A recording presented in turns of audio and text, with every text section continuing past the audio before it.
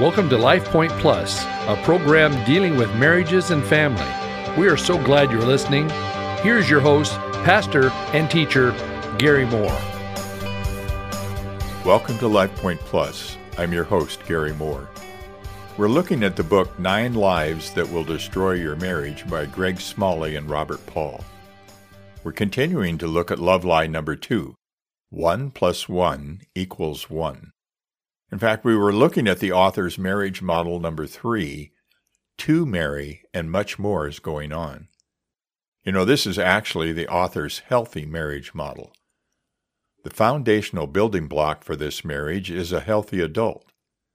As you'll recall, the authors define an adult as a person capable of fully caring for their whole being, physical, mental, emotional, and spiritual, who has also accepted full responsibility for the job. So, a true adult is capable and responsible for themselves first. Well, that sounds simple, right? But sadly, it's not.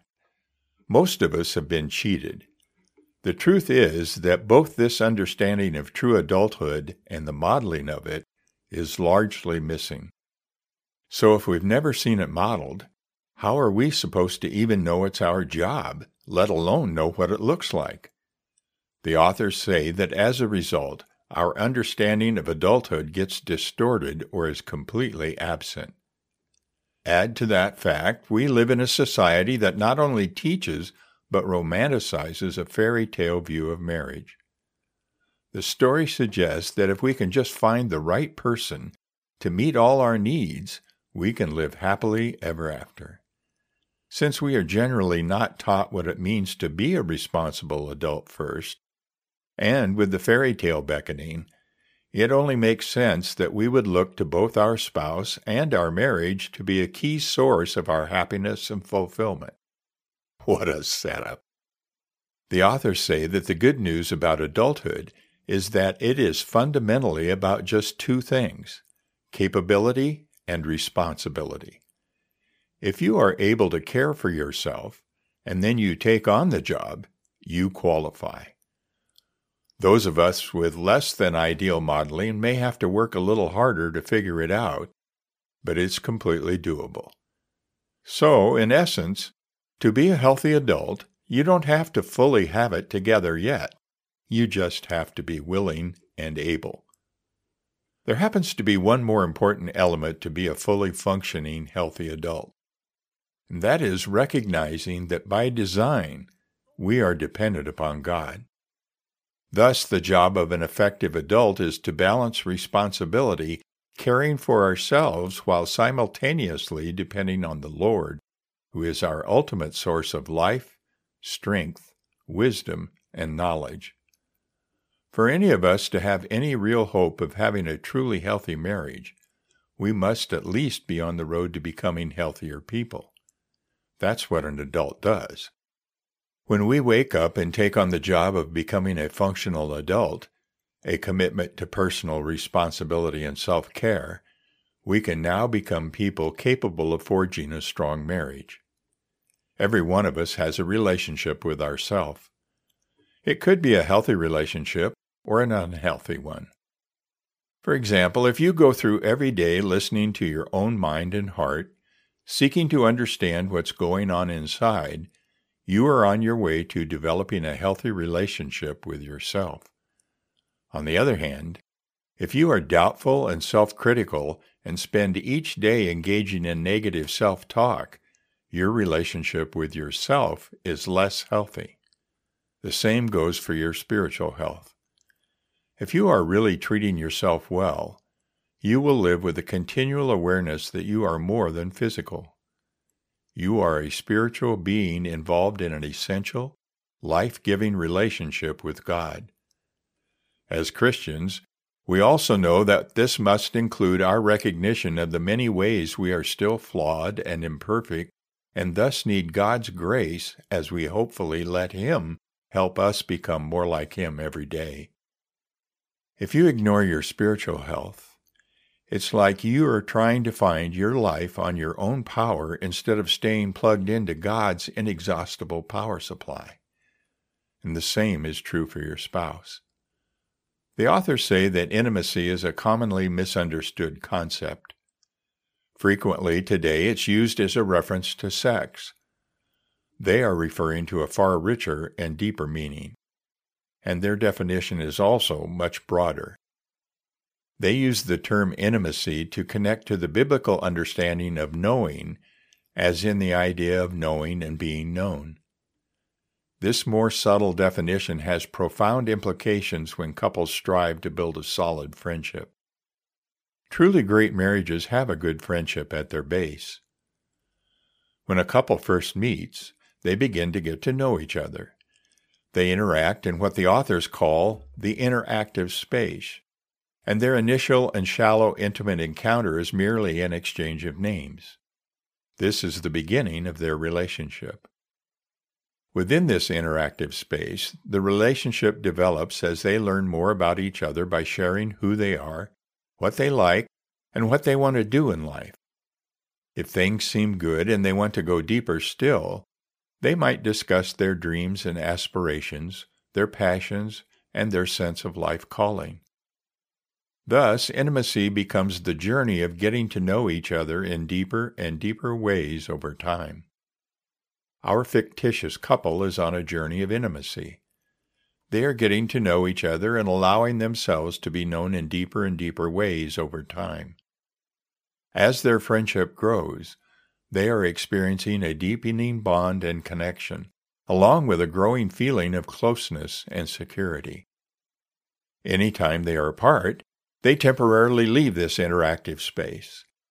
They both move in and out of this space throughout the day. If one of them calls the other from work and they have any kind of exchange, they are entering this space even though they are not face to face. All normal, healthy relationships include a continual moving in and out of this space. Since this is the space they occupy together, where they actually engage, for the relationship to continue to grow, this space needs constant attention to make it one they both enjoy being in. If the interactive space feels tense, or filled with anger, or they anticipate criticism, hurtful interactions, or other unpleasant experiences, they'll likely be apprehensive to enter. If, however, the space is warm, cozy, exciting, loving, and pleasurable, they'll be far more likely to want to go in. They each get to do their part to help create an interactive environment they both feel comfortable in and look forward to spending time in. The authors say that over time, this is where many couples encounter trouble. Having initially created a warm and vibrant interactive space, they neglect it, assuming it will continue to grow on its own. But their relationship can't grow on its own any more than a garden can. For their relationship to continue growing, they must regularly enter the interactive space together and invest time and energy into keeping the relationship alive. This is where they can cultivate a friendship they love. If not, the relationship may wither and die for lack of attention. According to the authors, this is how couples typically drift apart.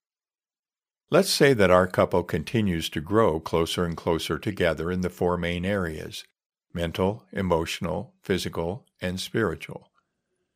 They enjoy regular life-giving communication, affection, fun times together, laughter, outside friendships, making decisions as a team, and successfully working through the inevitable conflicts and crises. When two healthy adults are building a relationship with each other and with God, they can also experience a vibrant, shared experience together. The authors say that couples can invest in their spiritual intimacy by turning their private times with God into times where they interact with God together. This can include prayer, devotions, Bible study, church, discussions about God and their faith journeys, and many other rich opportunities that can deepen their intimate relationship with God. When two people experience intimacy by knowing and being known by each other, they also have an opportunity to experience and know Him together, to grow spiritually together. The authors have a final addition to their healthy marriage model. They call it the covenant marriage boundary. Today, many men and women of marrying age are skipping marriage and are living together. Why get married? Many of them ask. Men and women can experience levels of intimacy without marriage. But when you make a commitment before God and friends by saying, I do, you are saying, I'm all in. You are devoting yourself, as most of your vows said, until death do you part. People have many relationships in life. Some are deep, while some are more superficial. Within marriage, you are making a commitment to go deep, to let your partner enter into your heart of hearts, to fully know and be known. These parts of us that are so valuable are also vulnerable. As we reveal our heart to another person, we reveal our fears and weaknesses, our doubts and deficiencies, and our spiritual gifts and character traits. But we also reveal that our heart was made like God's, a heart that can be broken. We are vulnerable when we share these valuable aspects of ourselves with our partner because things of great value can be easily damaged and devalued. Each person risks being devalued, mistreated, and damaged. Well, our time's gone for today. We'll finish Love Lie number 2 next week and begin looking at Love Lie number 3, All You Need Is Love. Thanks for being with me today. Have a great and safe weekend as you continue to prepare for a great celebration of the reason for the season. God bless. Thank you for listening today. This program is brought to you by Cloverdale Church of God. If you would like to reach Pastor Gary, please email him at pastorgary@cloverdalechurch.org. To know more about the church, go to our website at www.cloverdalechurch.org. Thanks for listening, and be blessed.